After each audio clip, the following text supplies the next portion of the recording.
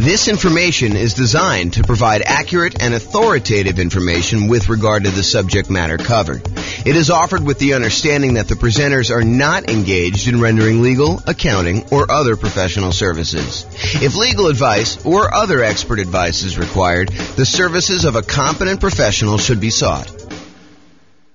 Welcome to the Greensboro Real Estate Investing and Real Estate Financial Planning Podcast. Learn all about investing in real estate in Greensboro, North Carolina, with combination of real estate financial planning and modeling with numbers specific to Greensboro, plus syndicated, more generalized recordings of live and pre-recorded real estate investing classes. Not all of them specific to Greensboro. Be sure to stay tuned after the podcast for a message from our sponsors. Well, good morning and welcome, everyone. I am your host, James Orr, and I have a really cool class today. This is sort of a subtlety, a deep dive, some nuance to the idea of whether or not you should sell your rental properties and then take that money and invest them in the stock market, if and only if that means that you can be financially independent. So what we're going to cover is, I'll set up the kind of scenario so you understand what we're doing. I'll kind of give you a little background, then I'll walk you through some of the numbers and we'll kind of wrap it up. So here's the idea. So imagine for a minute, you are wanting to do the nomad strategy. Nomad strategy is where you buy a property as an owner occupant. You put 5% down in this case, although you can put any, 3.5%, 0%, you can put more than 5% if you want to. In this case, we modeled it using 5% down. So you go buy a property as an owner occupant with 5% down. Yes, you do have private mortgage insurance, but you move into the property, you live there for at least a year. It is a requirement of the lender that you live there for a year. Once you've lived there for at least a year, you save up and you buy your next property. And it could be at the year point, it could be later than a year. It depends on the city and kind of like the assumptions we use for that particular city. So we modeled this in 304 cities now. We actually got rid of one city this last week. So you modeled it in 304 cities. And you buy your next property, you convert the previous one to a rental, and you repeat this process until you have up to 10 rentals. And the thought process is you can, using that model, achieve financial independence when all of the income coming in from your rental properties and any money you have invested in the stock market using a safe withdrawal rate, those two things combined, the cash flow from your rentals and the money you have invested in stocks using a safe withdrawal rate, when they exceed your income, the amount of money you need, your expenses that you need to live. So the idea is, when does that person achieve financial independence?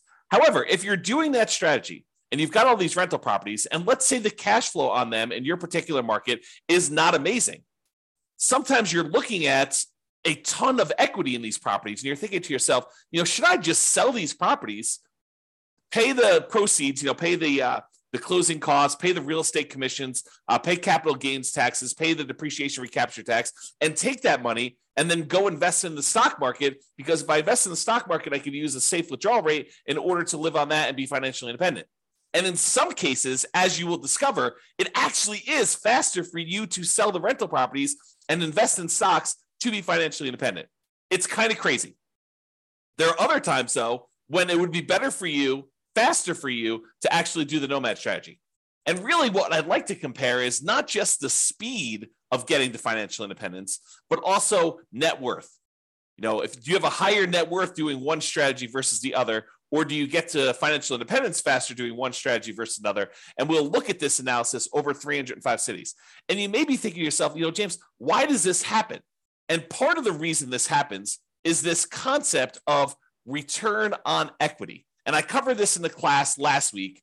I think the class I taught last week where I covered this was called accessing property or accessing equity in properties. It was a class about how do you get equity out of your properties? We've lived through a period now where very recently property values skyrocketed. The property values are up a lot in the last few years. And because of that, and interest rates were low, so we were paying down on their loans pretty rapidly because low interest rate loans pay down on their loans a little bit faster than the ones where you have higher interest rates. They pay down sooner. It's not faster because you pay them off over wherever the period of loan is, but you pay them off sooner. Like they get paid off in bigger chunks earlier on. I guess is another way of saying that. So anyway, your equity is growing really, really fast. Your property values are going up. The amount you owe in the loan is actually going down. So the amount of equity you have in your property is going up very rapidly. And so when you think about the returns you're earning on your rental properties, your appreciation return, it's definitely increasing. Your property value is going up. And as long as the appreciation rate is the same, the amount you're earning, the dollar amount you're earning appreciation is going up. But when you think about the return you're earning on the equity you have in your property, then that is actually going down over time. And the amount you're paying down in debt is actually going up over time. But the amount you're paying down on debt divided by how much equity you have is actually going down over time. Cash flow is going up a little bit over time, but the depreciation benefit, that's static for the 27 and a half years if you're buying a residential property. And that divided by equity is also going down. So you have these three massive returns: appreciation going down over time, debt pay down return going down over time, and cash flow from depreciation going down over time, all when we look at what the return is compared to equity. And we're concerned about this because once you buy a property, we really don't want to look at return on initial investment anymore, because who cares how much you put down when you bought the property 15 years ago? What you really want to know is, how much am I earning now on how much I have in the deal, such that if I wanted to sell the property and take that money out of the deal, what return do I need to beat? What return do I need to get somewhere else on the money that I'm going to pull out? And so really what we're thinking about is return on how much equity we have in the deal. And technically, we want to think about how much return we're getting on what I call true net equity, which is your equity after all those expenses: closing costs, real estate commissions, capital gains taxes, and your depreciation recapture tax. So it's really how much return we're getting on the money that we would walk away with closing, free and clear of any taxes or any other obligations we have, any expenses we have on it. Okay. And what I'm trying to point out to you is that the overall return goes down. So when we buy these rental properties, they're like rocket booster returns. This is showing the return from that class I did last week, and it's showing you the overall return we're getting on equity for like doing a nomad strategy, which is what we're talking about today. And you can see how this return is pretty massive early on.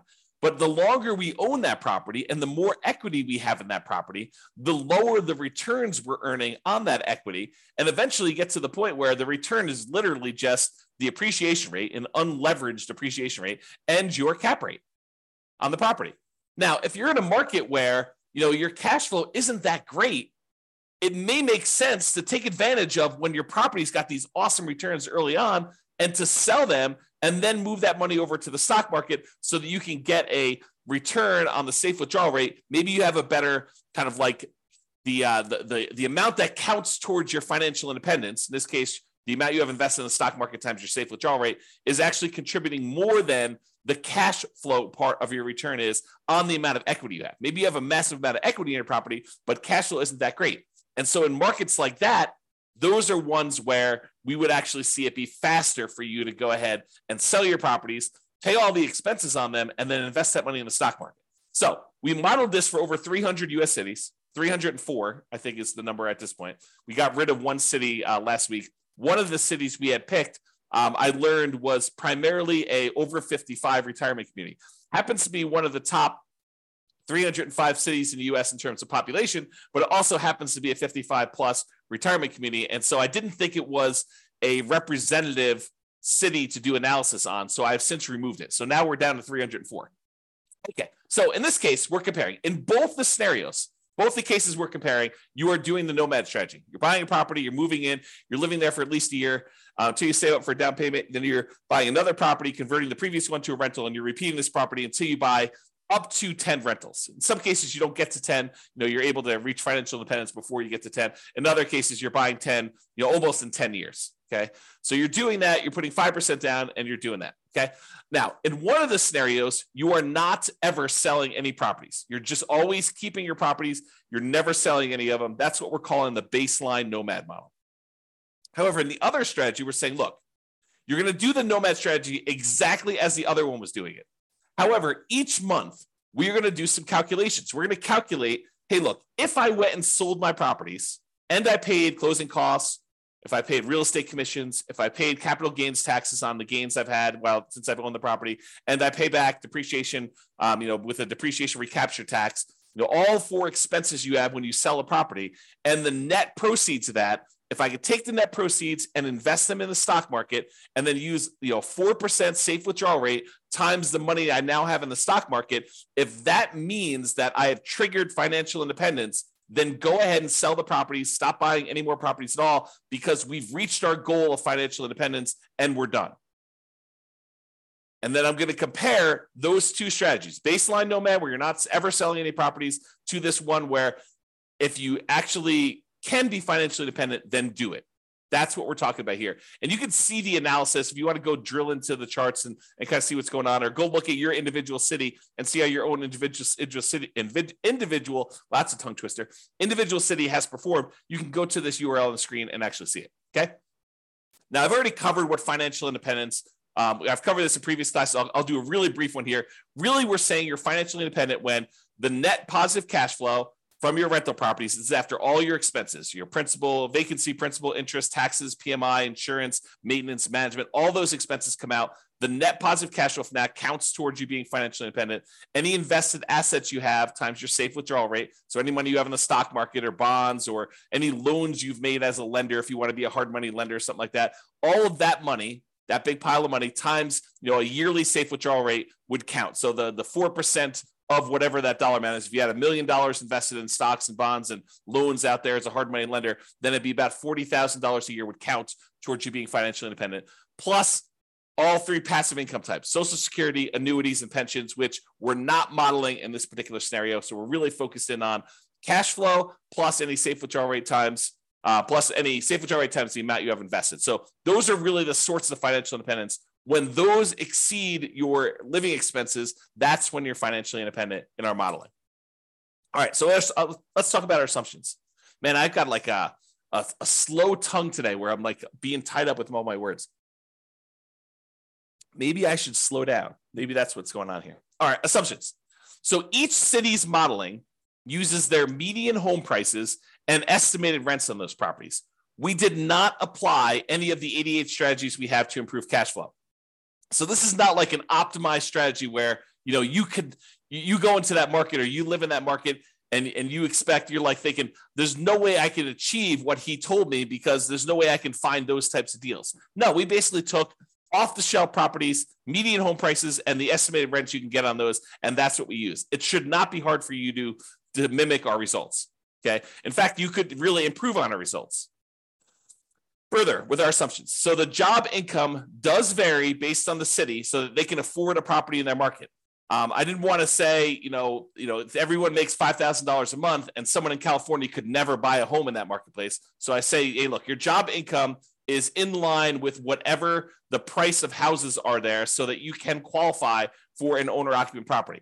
In cities where they have a higher income, they then need more passive income, investment income, and or rental income to be considered financially independent. So because we gave people in certain cities more income so they can qualify for these loans, we also now set the bar higher for what they need to do in order to be financially independent. They have to actually replace that income. So it gets, even though they make more money, now they need to actually replace that in order to live in that city. Now, everybody starts with just enough in down payment to buy a single 5% down owner-occupant property with closing costs. So about 7% of the price of properties in their marketplace. And we do have a minimum of $10,000, which I don't think anyone is hitting. So I probably should even just remove that comment. But buying owner-occupant properties with 5% down, that's what they're going to need to do that. With Nomad, they keep moving out of it and they move into their next owner-occupant. So realize that when they buy their property, they only live there until they've saved up enough money for their next 5% down property, and then they move into the property. Excuse me. I've assumed interest rates when they're buying these owner-occupant properties are 6.5% with 5% down. And that in addition to that, they need to pay PMI, private mortgage insurance, which is insurance you pay to protect the lender in case you default because you didn't put 20% down. That's what PMI is. If they were buying rentals, which they're not in this case, they're buying these owner-occupant properties and then they're converting them to a rental after they've lived there for at least a year. If they were, we would say that interest rates would be about 7% for those with 20% down. And in those cases, they would not have PMI.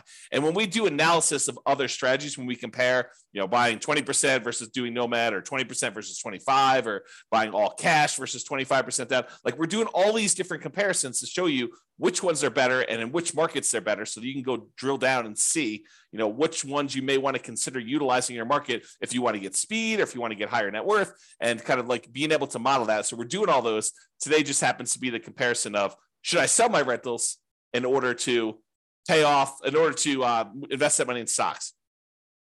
So 7% per year in the stock market rate of return, like all of these assumptions, if you make a slight change to them, it's going to change the results. And one of the ones that will change is if you change how much they're earning in the stock market, that will impact these results. You're still using the 4% safe withdrawal rate, but the amount of money, the amount of return they're getting after they convert to stocks, and any money they have invested in stocks while they're waiting to invest in more properties, those numbers are earning that 7% return from the stock market. And I modeled this out over 100 years. If you want to see any of my assumptions in detail, you can go to realestatefinancialplanner.com/model, MODEL, and you can actually see all my assumptions there. Okay, so let's jump right into it. So which ones achieve financial independence? Which ones will it be faster if they actually sell their properties and convert them to stocks? It turns out that in 120 of the 304 cities, it made no difference at all. So in other words, it was not faster for them to actually sell their properties, move to stocks in order to be financially independent. 120 cities, about a third. But that means that in 184 cities, it actually was faster. It was better for them to sell their properties, pay the fees, closing costs, real estate commissions, capital gains taxes, and depreciation recapture tax. Just bite the bullet, pay all those fees and taxes and costs in order to do this. Take that money, invest in the stock market, and use a 4% safe withdrawal rate in order to be financially independent. It did faster for them in 184 cities. About 2/3 of the cities. I think that surprises a lot of folks. Okay. Here's kind of a distribution of what happens. And you can see that, the gray ones are the ones where they are, they're doing the selling all the properties in order to be financially independent. And you can see that some of them get moved up. Not all of them, but some of them get moved up. And there are a few on this really high extreme over here. Okay. Now, how much better is it? And how is it distributed based on price? Is this all the really, really expensive property cities where this happens? Or is this all the really cheap property cities? Nope, it's spread out. And the difference in the number of months is, it's less than 10 years in most cases, but it's actually probably in most cases, it's about 5 years or less. Okay. So how much faster is it? Just eyeballing this. This is the 5-year line here. It shows that anyone's below here are less than 5 years faster. Anyone's above here are more than 5 years faster. And each green dot shows you that selling the properties and investing in stocks is better by that many months. And then this axis shows you how expensive the properties are. So, in the properties where it's about $500,000 properties, that's right here. Shows you those. Okay. So this just gives you an idea of how much faster it is for which ones, and how that is spread out over different priced houses in those marketplaces. Okay. So, certain cities have cheaper houses, certain cities have more expensive houses, and you can see that it's not skewed so that this only happens in really expensive markets, or it's only skewed where it only happens in really inexpensive markets. It's spread out a bit. All right. So we talked about achieving financial independence and the speed in order to be financially independent. We said about in 2/3 of the cases, it would be faster for you to actually sell the properties, pay all the fees, and invest in stocks in order to be financially independent. However, let's now look at net worth, right? What's your overall net worth if you do this? And in 44 cities, about 15% of the time, you would have a higher net worth at year 40 if you actually did not sell your properties and just kept them. So about 15% of the time, you'd have a higher net worth. In 260 cities, it didn't make any difference at all. 260 cities, no difference at all. With 184 with 44 cities, you would actually have a higher net worth. Now, this is at a snapshot in time in year 40. If we went out to year 50, these numbers would be different, right? Because whenever you go and you sell all these properties, you're probably lowering your net worth. You're paying all the costs in order to get at that equity. You're paying your closing costs and real estate commissions. You're paying your capital gains taxes. You're paying your depreciation recaps. All of those are pretty expensive to get at that equity to begin with. And then if you're earning 7% in the stock market, that 7% has to be greater than the return you're earning on your rental properties in order for you to have a higher net worth, which in most cases is probably not.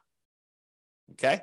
So this is a snapshot in time showing you that in 44 cities at year 40, it would be better for you to keep the properties. And it shows you the distribution for those. And it tends to be the ones on the lower end of the price point is where that happens. Okay. That just happens to be where it is. All right. So let's take a look at some of the summary stuff. So when you look at it, and I have average and I have median here. So on average, selling the properties, if it means you're able to be financially independent, speeds up your time to financial independence on average about 21.6 months, a little less than 2 years. So it's a little less than 2 years faster to do that. Now, that's not a huge difference. It's 4% better when you sell your properties, okay? If you want to think of it that way. That's on average. If we look at the median, the middlemost number, it's just over a year. It's a year and 3 months, 15 months. And that's 2.9% better or faster to have done that, okay? As far as net worth goes, when you do the Nomad strategy and you don't sell any properties, your net worth on average is $11.168 million. So $11.1 million in year 40. When you sell all the properties, your net worth on average is $10.8 million, a difference of about $329,000. Now, I want to point something out to you. We're talking about numbers 40 years in the future. If you want to think about what that means in terms of today dollars, it's about 1/3 of that. Okay. So, 11.1 million is probably a little less than 3 million in today's dollars. I'm sorry, a little less than 4 million in today's dollars. Okay. And 10.8 million is less than that, but not that much. The difference is 329,000. That's like a difference of about 110,000 in today's dollars. So we're not talking about huge differences. It's a 3% difference in net worth. So again, not huge when you do that. Now let's talk a little bit about risk. Oh, by the way, that was average. The median net worth difference is 8.1 million versus 7.6, or a difference of 477,000. In today's dollars, that's like, $150,000 or so. It's 5.9% better for you to have done the regular Nomad, not paid those expenses. But you're trading a little bit of net worth in order to be able to be financially independent earlier, faster. Okay. And what we're not talking about is we're not talking about the idea that you may be able to, in some cases, still stop working when you haven't technically achieved financial independence, knowing that you could convert it to the stock market at any time, but you could sort of almost coast in. I'll have to do a whole class on that later. But the idea is that sometimes, even when you're not quite at financial independence, you can stop, use some money to kind of bridge the gap to get there. Okay. Imagine for a minute, you're looking at your rental properties and you realize that, a whole bunch of properties are going to pay off a year from now, but you have more than enough cash set aside to get you to that year point. And at the year point, when your properties get all paid off, your cash flows are going to increase massively and you'll be financially independent at that 1 year point, a year from now when you pay off the properties. But let's say your living expenses are $10,000 a month and you've got $500,000 in cash somewhere. Could you go spend $120,000 from your cash, stop working a year early, knowing that a year from now when the properties are paid off and your rentals are going to provide more than enough cash flow in order to support you at that point, could you go and do that? Sure. If you have $500,000, you probably do it 2 years early, right? And so we're not talking about that as a strategy, which is probably a whole separate class. All right, let's talk about risk. When we look at risk, really the baseline Nomad is going to be a little bit less risky when you're looking at things until you get to the point where you sell off the properties and then you get rid of a bunch of debt, and that becomes less risky for you to have sold off the rental properties at that point. So if you think about it this way, one of the ways we measure risk is a whole bunch of measures related to debt, like your debt to income or your debt to your net worth or your debt to your liquidity or debt to your account balance is another way of saying that, or how many months of reserves you have based on how many rental properties you need to kind of like have reserves for. And so you can see when you sell off all your rentals that you de-risk your portfolio. And so whenever you go and you sell off your properties and then invest in the stock market, you're trading all the risks we have associated with rental properties for now the risks of the stock market. They're just different risks. It's not that they're necessarily better or worse, depending on who you are and what you believe. But when you actually get rid of a lot of leverage, that does de-risk your portfolio because you're unleveraged. Okay. So selling off rental properties tends to de-risk you, except when we look at your total rent resiliency and your total price resiliency, which are a little bit better in the regular baseline scenario. All right. So you could apply all of the 88 strategies that we have to improve cash flow to improve on these numbers. We're basically using median price properties and what rent might be on those in each market. You should be able to choose better and do better if you were deciding to do this yourself. And I do model some of those improvements in the modeling thing. You can go see me, do like, what if you can get 10% better rents, or what if you buy a property at a 5% discount or 10% discount? We look at those and see the impact of doing that versus doing the kind of like baseline scenarios we've got. If you go to the realestatefinancialplanner.com/model, you can see all those for your city. I did it for all 304 cities. Okay. Now, realize I am not an expert at your market. If you go look at the numbers and you're like, hey, James, these numbers are not what I'm seeing in the marketplace, and you're an expert at your market, please do reach out because I want to improve the numbers. And I don't know your market, right? Like I live in Northern Colorado. I don't know your market specifically, but we're doing analysis on all these based on, the numbers that I could see. So if you come to me and say, look, we need to change this, prices are actually about 10% less and rents are, about 5% more. And you tell me that anyone can achieve that. It's not like, a killer deal that only you can find and that there's only one of them every 6 months. We want to find something that not the best case, but what any real estate investor could go and expect to achieve in your marketplace. So if you come to me, we can rerun all the numbers and do that. And then we'll update all these charts and stuff. So if you're watching this video after the fact, and you're like, hey, the numbers in your video are different than the numbers you're showing on your website. Yeah, as prices change, as interest rates change, as your rents change, as someone comes in and tells me, James, your numbers were all hosed, I will update those and we'll readjust them. And so they may show up as slightly different from what you've seen on the video, or very different depending on what happens with the market. If interest rates change dramatically in one direction or the other, the numbers will look very different. Or prices change a lot. That's another thing to say. So reach out to me if you want to update some numbers so we can do that. All right. So in conclusion, in our current market conditions, our current price, current interest rate, current rents in the 300 plus US markets using what I would refer to as less than ideal median price to rent properties, eventually selling all your rentals can help you achieve financial independence faster about 60% of the time. In 60% of the markets, you would be better off selling your rentals after owning them for a period of time, and then taking that money and investing in the stock market and living off a safe withdrawal rate. That will get you to 5 faster in about 2/3 of the market, 2/3 of the cities. However, you tend to end up with a higher net worth in year 40 in about 15% of the cities by not selling your rentals and paying all those costs, closing costs, real estate commissions, capital gains costs, depreciation recapture taxes, maybe continuing to buy properties even more and not stopping working. Which makes sense, right? I mean, if you don't sell the properties, you don't have all those expenses. If you keep buying more properties, if you're not selling them, you keep working, sure, you're going to have higher net worth. That just makes sense. But sometimes you're willing to trade a little bit of net worth for speed to financial independence. However, the market does matter.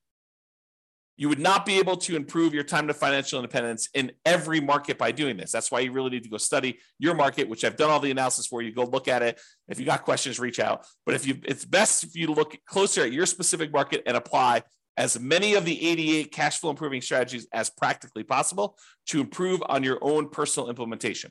So go check out realestatefinancialplanner.com/model, and you could do that.